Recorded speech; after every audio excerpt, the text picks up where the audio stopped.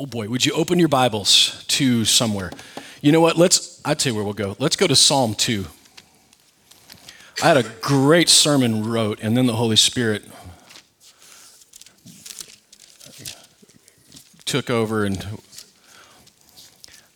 let me just, by a showing of just look in your eyes, how many of you watch the news this week and it's you're a little freaked out, right?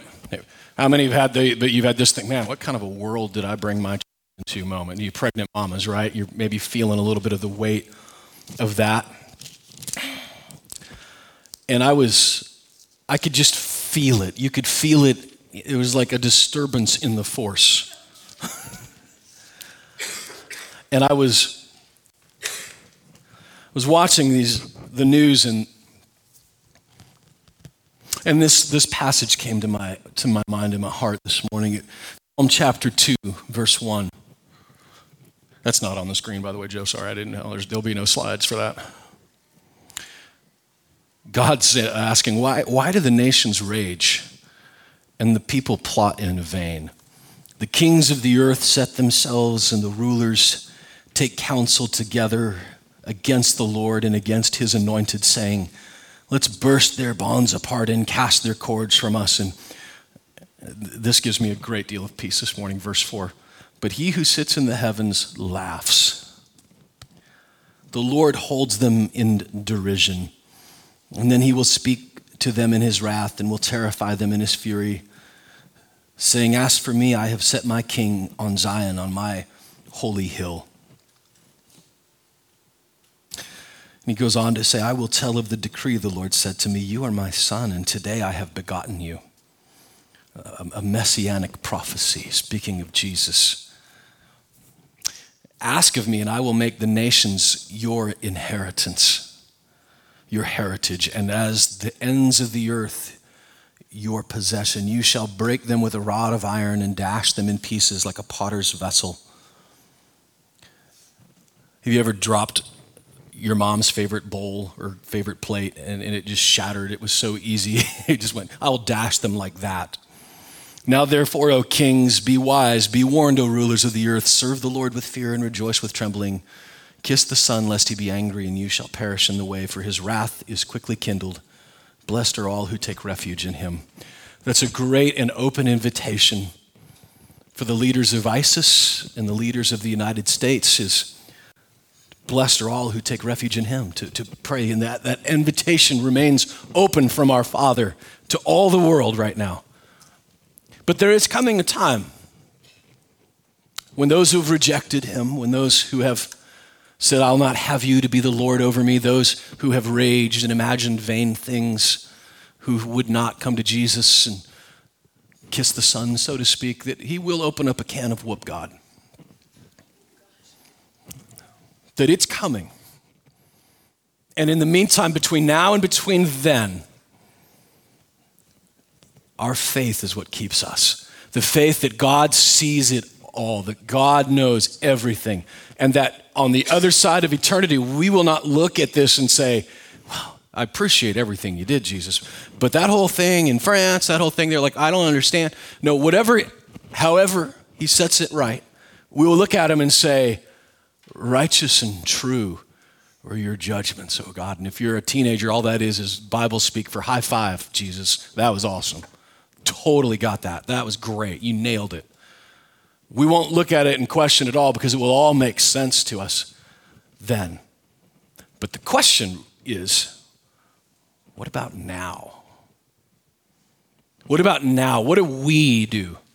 You might have noticed in your Facebook feeds and Twitter feeds, there was a lot of advice for what we should be doing. Maybe you've offered some of that advice. We should do this, or we should. My grandpa had, his advice for pretty much any of the ills of society was really simple. Put them all on an island and blow them the heck up. The PG version. But that was his solution for everything. He was in Vietnam and the Korean War. Put them on an island, just blow them the heck up. That'll take care of everything. But what is the real response for us? And the question of we have to clarify we by who is we that we're talking about. Because is it we, the people, the government of the United States? Is it we, the people of Conduit Church locally? Is it we, the body of Christ? Or is it just me pontificating some hypothetical we that we should do this? And as I thought about it, I was taken to Romans chapter 13.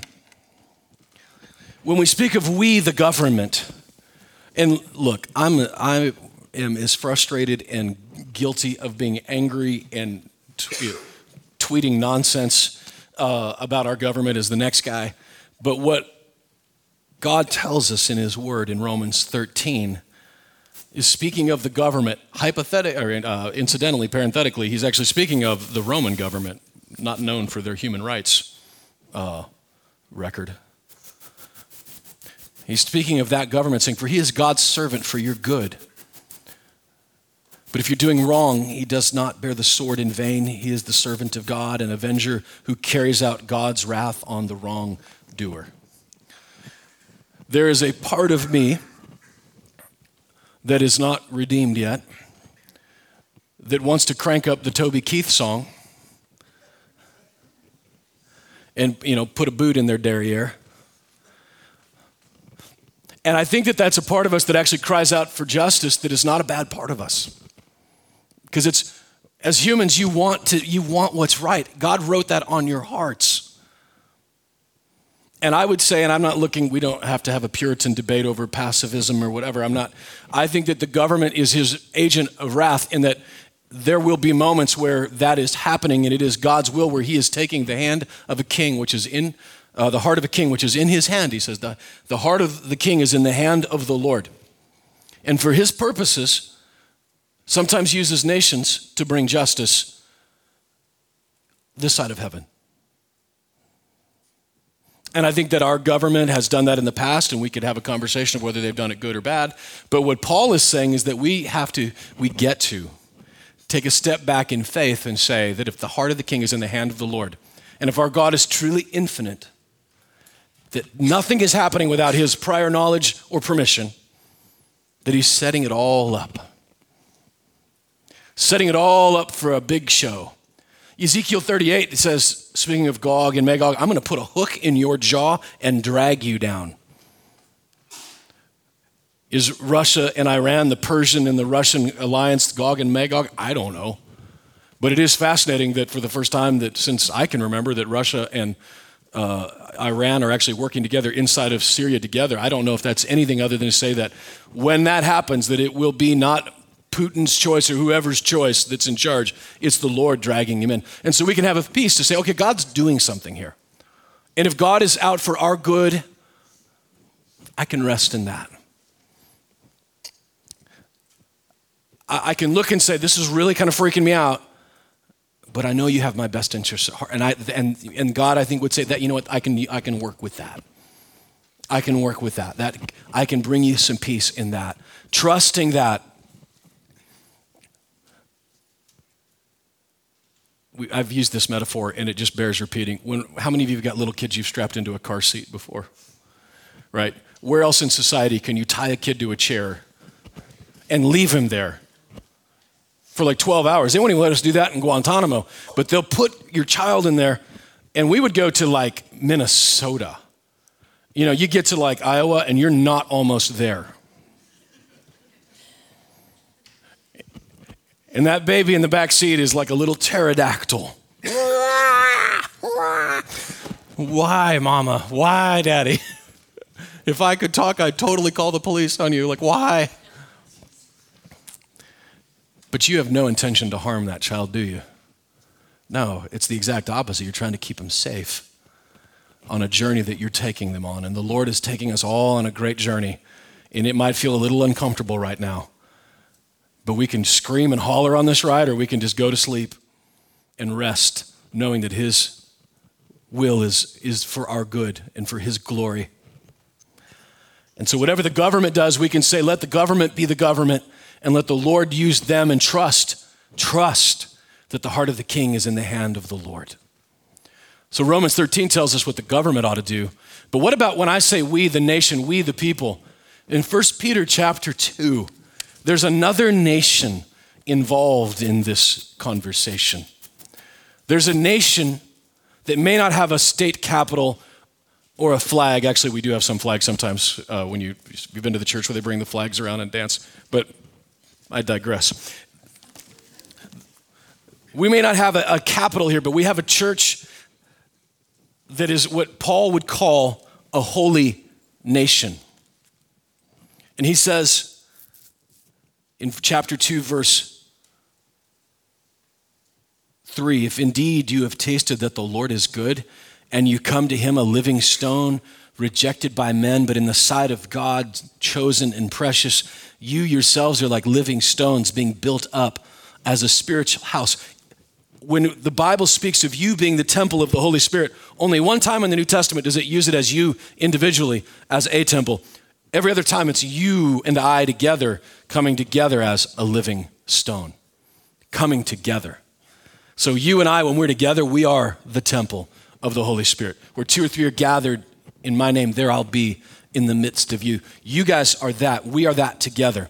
And he goes on to say in verse 9, that you are a chosen race, a royal priesthood, a holy nation, of people for his own possession, that you may proclaim the excellencies of him who called you out of darkness into his marvelous light. Once you were not a people, once we were not part of this nation, but we were adopted in, we got our papers. We were immigrants that got our paperwork in this kingdom. Once you were not a people, but now you are God's people. Once you had not received mercy, but now you have received mercy. You and I are a holy nation. We are an occupying force. And the question is that I would like to proffer an answer to this morning is not what should our government do or the French government should do. I would pray and ask that the Lord will intervene and knowing that he has this all under control. Jesus was not awoken in the night with a 3 a.m. phone call meant for Hillary. It was for Jesus. He wasn't awoken going, oh, I'm all freaked out. He knew before the foundations of the earth. He's totally fine. He's not freaked out even a little bit. But you and I, what do we do as a nation?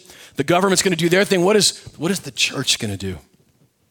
And I think that to really answer that question requires us to have a really succinct, hopefully, theology lesson out of Genesis chapter 3.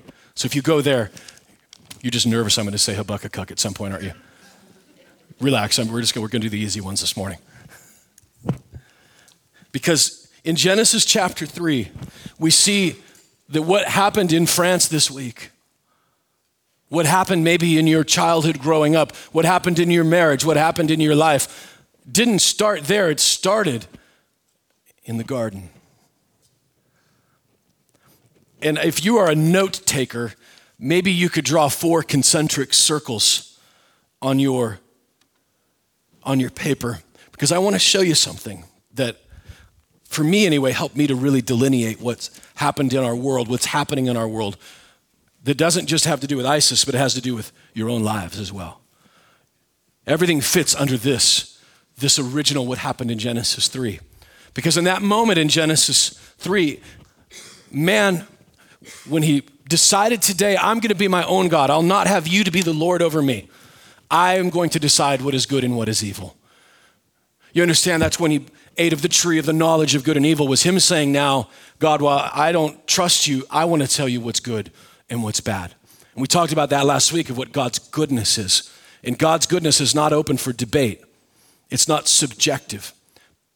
But Adam made it subjective and said, I'm going to be the one who's going to decide what is good and what is evil. And in verse 7 of chapter 3, it says, then the eyes of both were opened and they knew that they were naked, and they sewed fig leaves together and made themselves loincloths. And they heard the sound of the Lord God walking in the garden in the cool of the day. And the man and his wife hid themselves from the presence of God among the trees of the garden. Adam and Eve, who walked with God face to face, hid themselves that day. Interesting to note that Adam didn't go looking for God, but God came looking for Adam. I don't know that it's so much that it's our sin that separates us from God, is it that we separate ourselves from him in our shame. But in that moment, there was an alienation. There was a cutting off of man from God. It's almost like, Ron Schweitzer has fixed many of my small engines that I continue to figure out ways to screw up. And he said that basically you just need what? 3 things: clean oil, clean fuel, and clean air. And those basic things clean, your small engine should run and should keep running. But when you put the wrong kind of fuel in, not that I would do that. I remember Ron calling me saying, I don't know what's in this gas tank, but it's not gas. Some sort of green, like kryptonite nuclear fluid. Honestly, I don't even know what it is. I'm still blaming it on my brother-in-law. But what happened was, it just gunks up, the engine doesn't work anymore.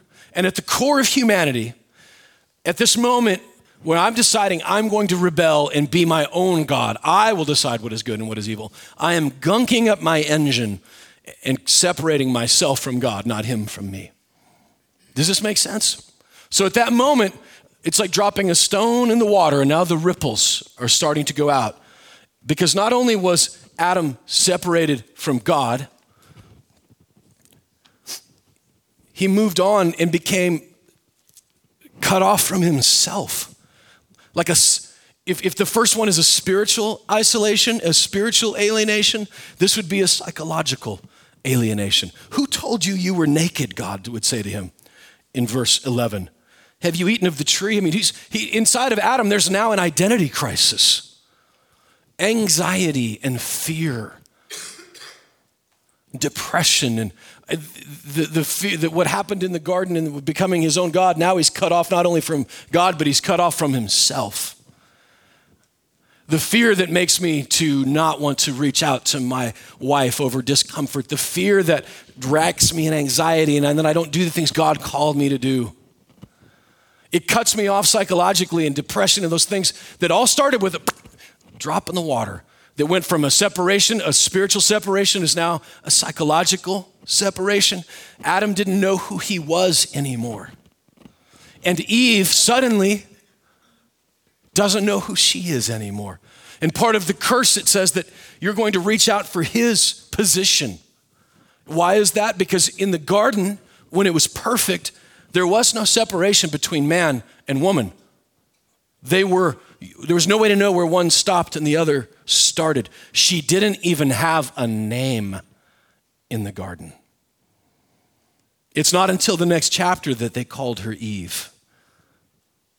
And one of the greatest struggles in marriage, which is what causes the next problem, is not just man from God and man from himself, but it's man from each other. Is Eve didn't even have a position anymore. She didn't know where she fit. And in marriage, isn't that one of the greatest? We're having a miscommunication. We're missing each other. And so it's man cut off from man. It's man cut off from God. And it's man cut off from himself. And when you start stepping into this social alienation, so in the center is spiritual alienation. The next circle out is a psychological. And then the next circle would be a social alienation. I believe is where we get wars and rumors of wars and debates. And it's why Facebook can get so ugly. And it's why in our own societies we fight and we bicker and we gripe and we moan. Because there's man being separated from man. In your marriage or in France, wherever, this is where that comes from. Started with one drop into the rock, into this, and the reciprocal, the next water, the ripples of water, the effect put us separated from each other. And not only was he separated from each other, but he was separated from his own nature around him. What was the punishment for him was that in verse 15, he says, I'm going to put enmity between you and the woman. And he goes on to talk about that you're going to be cursed in verse 17. Talking about working in the garden. Cursed is this ground because of you. And in pain you shall eat of it all the days of your life. Thorns and thistles shall bring forth for you. You shall eat the plants of the field. By the sweat of your face you shall eat bread till you return to the ground. Nature itself becomes your enemy. Dirt. There was I wish I could remember who wrote this. It was one of those, my mom used to keep the newspaper around, and one of those, I think it was Irma Bombach. Does anybody know who that is? If you're 12, you don't. You can keep going on. But I remember a piece that Irma Bombach wrote when she talked about how dust was the enemy of every housewife. There's dust on the dishes, dust in the diapers. There's dirt on the floor. It's dirt. And then at the end of all your life, what do you get rewarded with? 6 feet of dirt. And what she was really saying was, this is what God had said. She didn't know that's what she was saying, but all she was really was confirming what God said was, dirt is your enemy. But from this, creation itself is now going to be your enemy. And from this, we get famine and earthquakes and hurricanes and sickness and disease. The order before was God over man and man over nature. And what Adam did was reverse the order of God over nature and nature over man. And the world we live in now is full of famine and pestilence and disease because we're separated from nature. It's full of wars in your bedroom and wars in nations because of man being separated from man. It's full of wars in your own heart. What does the Bible say? That the word of God is sharper than any two-edged sword, dividing between the soul and the spirit, Hebrews 4:12. It speaks of that as a way, like sometimes I don't know where my soul starts and my spirit ends. The word of God, by the way, answers those questions, but it's your soul, your war with yourself. I'm not good enough. I'm not competent. If they figure out who I really am, you all leave this church. If you figure out who Darren really is, you'll all leave. And then my own war with God himself, that when I fall into sin, that my normal response isn't to run to the Father who's already looking for me. It's to run from him and to hide from him. Not knowing that what he did in his ripple effect, when he drops the stone of grace in that water of my soul, that at the very beginning in that heart, it says that I'm going to put a new heart in you. You are a new creation. Behold, all things are become new in your life. And God doesn't create anything that he can't stop and say, that's good. And the gospel response fits so perfectly just in your spirit.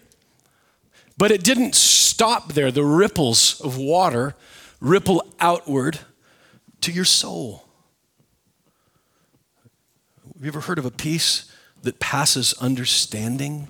That's what Philippians 4 promises us. He never ever once said, I'm going to give you a peace that'll only come if you understand this. And thank God for that. Because there's a lot of things I don't understand, but he never promised me a peace that came from understanding. And if you're trying to think, I'm going to understand this and then I'll have peace, you're just asking Jesus to keep a promise that he never made. So in your own heart, the gospel answers those questions of anxiety and fear. That God didn't give you a spirit of fear. He gave you a spirit of power and of love and of a sound mind. The gospel answers that. Your spirit, by the way, is made new the moment that rock drops in the water. And everything else we talk about is about transformation, the slow process of sanctification in your hearts. So your mind over years, I tell my kids this it seems like all the time, but how many times do you think I get nervous before I preach on a Sunday? Every time. Every time. Because I'm allowing my soul to be redeemed and to be worked through, that the anxieties that started when someone else threw a rock in my pond and tried to cause these ripples of fear and rejection, that the Holy Spirit can throw the rock, the stone that the builder rejected, throw that into my pond and allow that to wash over my own soul and to take care of that. It answers that fear in my own heart, and I can then allow it to then work into my relationships with each other, my relationships with my children, my relationship with you, my relationship with the people in Haiti, with the people in Syria, the people in France. Because the gospel, Jesus came not just to set it right in your soul and in your spirit, but in our lives, practically speaking.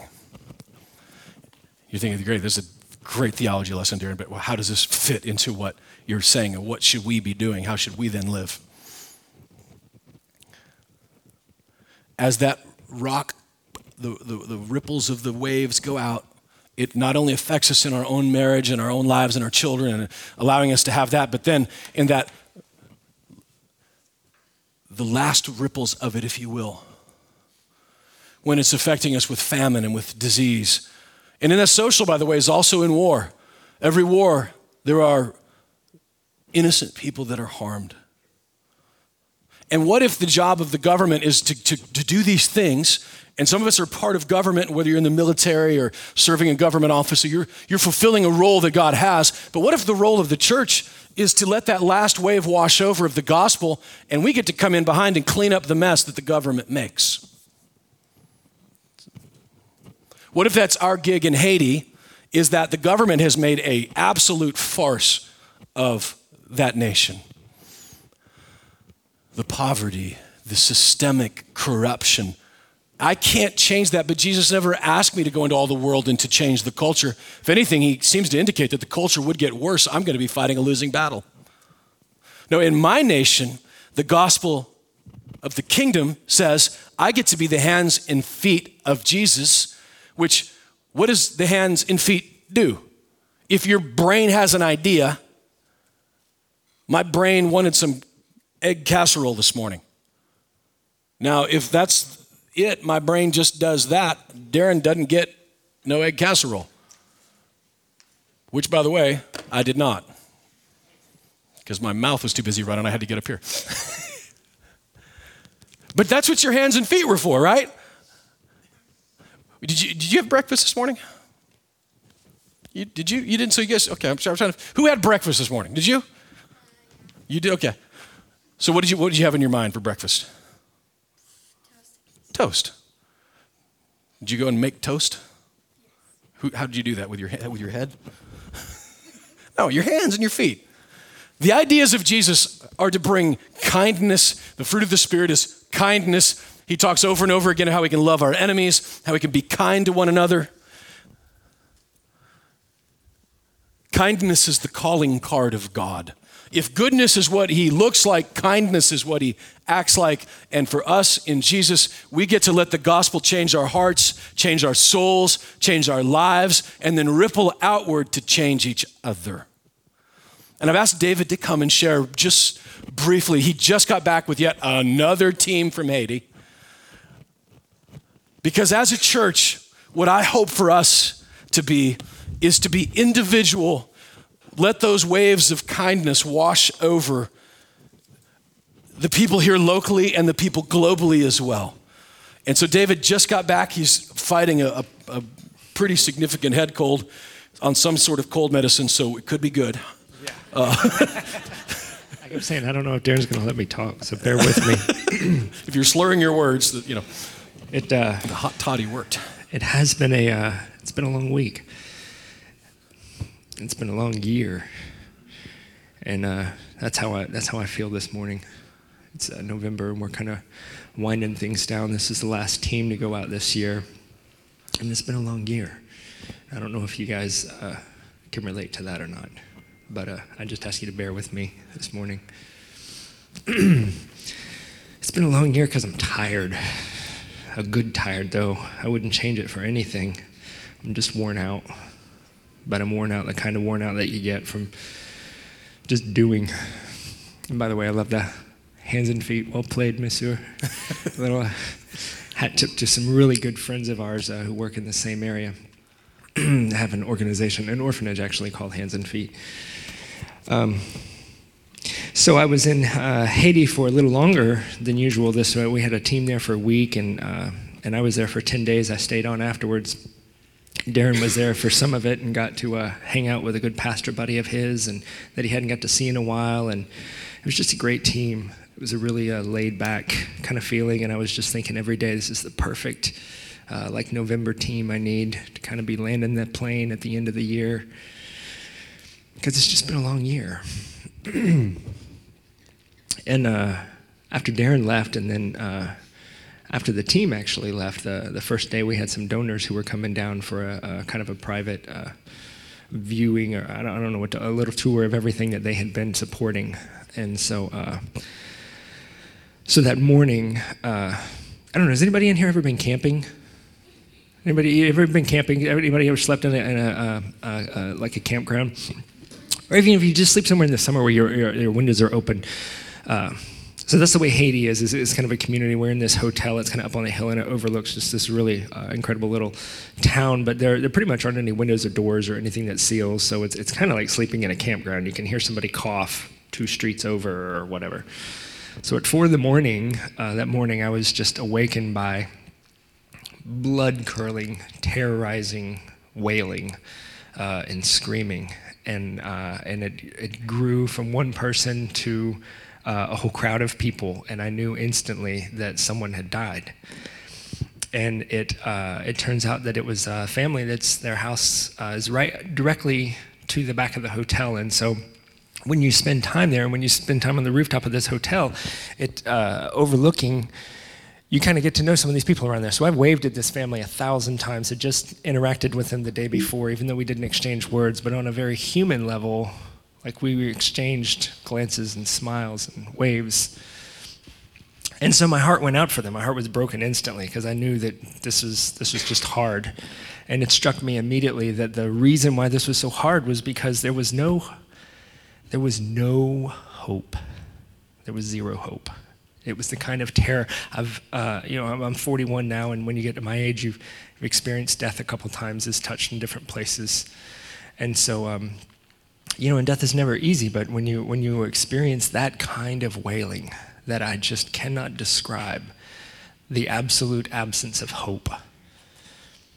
And then we came back Friday. I literally landed in the airport in the middle of this breaking news of everything happening in Paris. And, when you're in an airport and news like that is breaking or whatever, things are definitely a buzz. There's a absolute kind of atmosphere of panic and worry and fear, and I could just feel the fear gripping everybody. And I was just struck particularly because I'm worn out because it's been a good year, because there's a lot of stuff happening. And even though that morning when I awoke to the sounds of wailing and just felt the absolute absence of hope, I was immediately comforted by Scripture. The Holy Spirit brought a Scripture to me immediately, and it was Romans 12:15, rejoice with those who rejoice and mourn with those who mourn. Because that day, I had a wedding to go to. And it was a wedding for a guy who's a really close friend, a guy who's been an indescribable help to our ministry and to the community there, a guy who just deserved to have the best day. It was my first Haitian wedding, and it was fantastically weird. It was different. It was very odd, but I loved it. And I literally went from one scenario to the next, like mourning with this family, and my heart was just, ripped out for them and wishing that I could communicate better and all of that. But I knew I couldn't. But I went to this wedding, and I was able to rejoice with my friends, and I was able to celebrate this new chapter in Jean-Marie and Yves Rose's life. In this week, we had a key ceremony, dedicated a house for people who used to shove together mattresses to sleep on them. And some donors came and they donated some money, and that money went through Conduit Mission, and these people have a house now. Jean-Marie and Yves Rose's wedding was a big deal in the community. It was pretty huge for their community. There were a lot of people there because of the position that Jean-Marie's kind of risen up to and where the Lord's brought him. A lot of people know him now. And it was a big deal. But this is in a community where 10 years ago, weddings didn't really happen, like at all, because frankly, there was really no need for them. So the ceremony itself was a big deal. It was a win for the kingdom of God. We fed hundreds of kids in the feeding program every day, and what I'm noticing now is these kids are getting so healthy that I saw 2 things that were the big difference. I saw sharing, and I saw leftovers.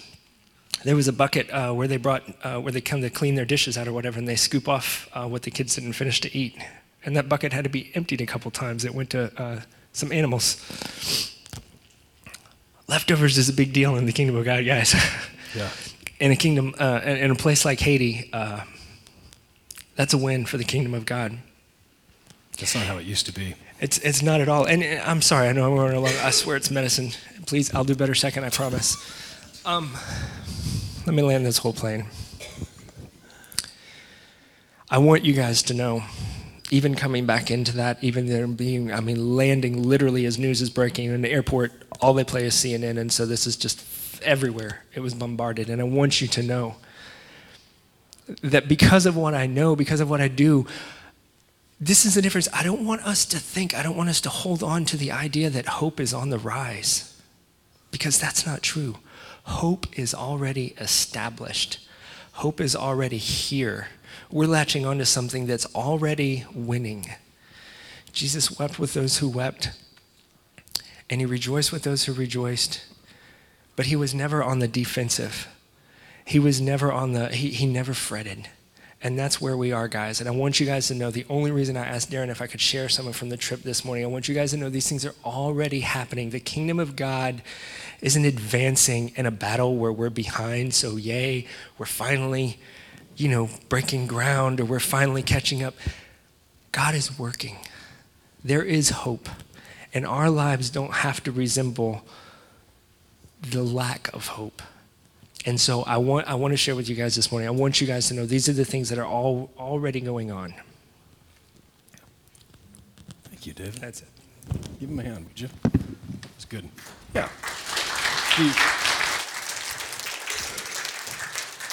Because the reason I was excited to let him share that this morning is what I wanted. What are we going to do? Like, how should we then live? We're about to wrap up another year of Conduit where somewhere around 200,000 plus is going to have gone through our coffers into the front lines of the kingdom, building orphanages and buying trucks for missionaries and doing amazing things in the kingdom. But how should we live right now, today? He says in 1 Peter 2, in verse 11, and think of it right now, and this is the age where Peter was writing to a people that their worlds resembled more of Iraq than they resemble us. And he said to them, beloved, my friends, I urge you, I'm begging you, as sojourners and exiles. This world is not our home. We are sojourners and we are exiles. We are on our way to a kingdom that is going to be a new heaven, a new earth. We're not just going to be floating around in the clouds. He's building a new thing for us. But meanwhile, abstain from the passions of the flesh which wage war against your soul. There's a reason why we live differently. There's a reason why the world might say you can marry whoever you want to marry, whenever you want to marry, however you want to marry, as many times as you want to marry. And he says, I'm begging you, don't do that. Live differently. Live in the perfection and the wholeness of God, the completion, the goodness that we talked about last week. God's goodness.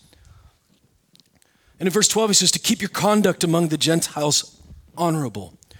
He's specifically writing to the Jewish Christians, but to us, by the way, if you're not Jewish, you are a Gentile. We all as Gentiles that aren't Jewish in their culture. But he says, for you guys, Gentiles, live among them as honorable. Live among your Facebook feed as honorable. Live among your neighbors as honorable. Live amongst your school and your coworkers as honorable. So that when they speak against you as evildoers, which they did against Jesus, didn't they? Jesus, who didn't do anything wrong, he knew no sin. He had never sinned. They spoke of him evil. So we ought not to be surprised when they speak of us as evil. When they speak against you as evildoers, that they may see your good deeds and glorify God on the day of visitation. That there's coming a time for every person in our world around us where Jesus continues to visit with them. We've heard stories from Mark and Dana in Morocco of visions of Jesus appearing to them. We've heard stories from Togo, Uganda, from America of God visiting people. But as we live honorably amongst our friends and our neighbors, we become the best chick track the world could have ever written. Do you remember the chick tracts? Well, come on, raise your hand. Does anybody remember those? Oh man, only 3 of us? Oh wow. They were like scary, creepy Jesus tracts. You'd find them in bathrooms, and the entire purpose was like a cartoon to scare the bejesus out of you so that you'd get saved. You can go home and Google them. They probably still make them. But that's what Jesus has called us to do. Romans 2 tells us is that it was not his scary, creepy trick tract that led them to repentance. It's his kindness that leads me to repentance. I have never once had someone argue with me and yell at me and belligerently belittle and condescend me that it changed my mind. And if you have, congratulations. I just haven't had that happen. What I have had is someone coming to me in conversation and in love and earning the right to be heard in my life because they were kind to me. And slowly the Holy Spirit changed my heart and my life. As a church, as individuals, man, could we go this week and be kind to one another? To let the Spirit, because let me tell you, most times when I'm rising up on somebody, it's because that ripple of man separated from man and me even separated from myself, I'm feeling insecure and I'm feeling like I don't want to be rejected, so I'll reject you first. And then, let the gospel begin to wash over that part of our hearts. Let the gospel wash over the part that wants to separate me from you and you from me, from each other, and let that fear be washed in the gospel that we can then reach out and be the hands and the feet of Jesus in kindness to each other, to the community in front of us, to the world around us, not just with our money, but with our lives. And I'm looking around this room and I see a room full of you guys that are doing that already. I don't mean this as an admonishment. This is an encouragement. Keep on doing that. Keep allowing your good works to silence the talk of foolish men. And in doing so, we tell the love story of Jesus. And when you go home later today, I would encourage you to read 2 Samuel chapter 9. We don't have time to go there, but David, after Saul had been killed and his whole country and it was all at his disposal. Now David said to his servant, is there anybody left from the house of Saul that I can show kindness to for the sake of Jonathan, who is Saul's son and was David's best friend? Is there anybody I can show kindness to? Find him. And what did he do? He went and found a guy named Mephibosheth. Sounds like you have cold medicine when you're saying his name. You just had a root canal. And when they found Mephibosheth, they found him in a place called Lodebar. And at Lodebar was this place, it was just this barren place. He was hiding because when the kings would take over a nation, what they knew, if you were a relative of the other king or an heir to the throne, you would go and hide because you would be killed. And so Mephibosheth was hiding, and not only was he hiding, he was paralyzed, apparently from the waist down. There's a story of when he was being rescued by a nanny, and she grabbed him and apparently dropped him and apparently severed his spinal cord. We don't know. But what we know is he couldn't walk anymore. And what did God do in this picture for you and I? What did David do? He said, no, bring him in. I'm going to restore all of it to Mephibosheth. Come sit at my table, at the king's table. I'm restoring all of the land that was taken from you. I'm restoring back to you. And Mephibosheth, who was lame and was dirty and wasn't worthy, was brought into the king's room and given the kindness of a king. And for you and for I, the Lord is sought through the ages and the millennia looking for, is there anybody that I can show kindness to on behalf of my son who gave his life? You don't deserve it. You didn't earn it. That's the point. It's why it's called grace. It wasn't something you earned. It was what you were given. He was being kind to you. And every time we're being kind to someone else who didn't deserve it, what we are doing is telling the story of grace. We're telling the story of Jesus, even when we don't know it.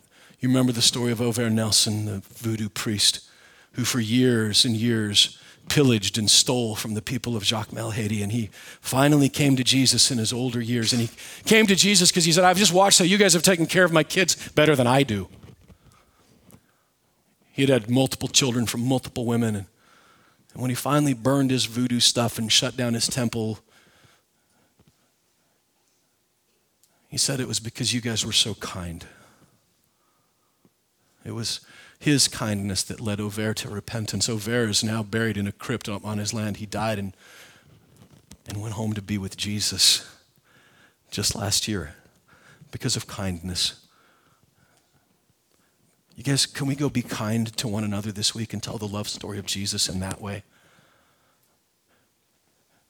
Conduit isn't about money. Money just gets washed out of us when the Holy Spirit comes through. The conduit is about us being the water, the rivers of living water flowing through us to others. And what would be the presence and the purpose and the proof of the Holy Spirit?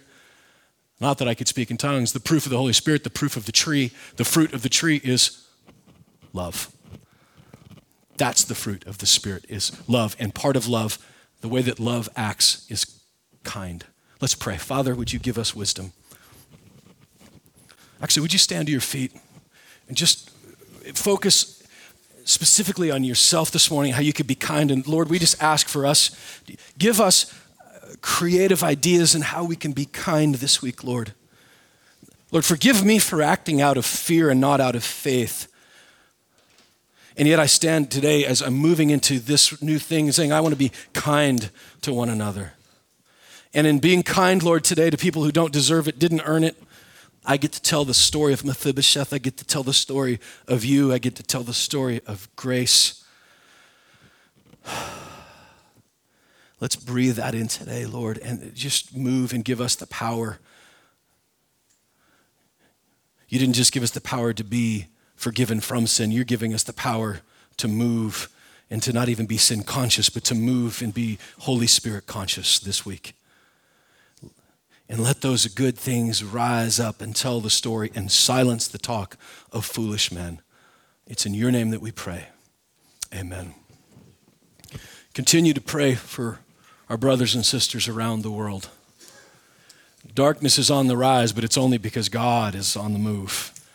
You guys remember Aslan? Aslan is on the move. Be blessed.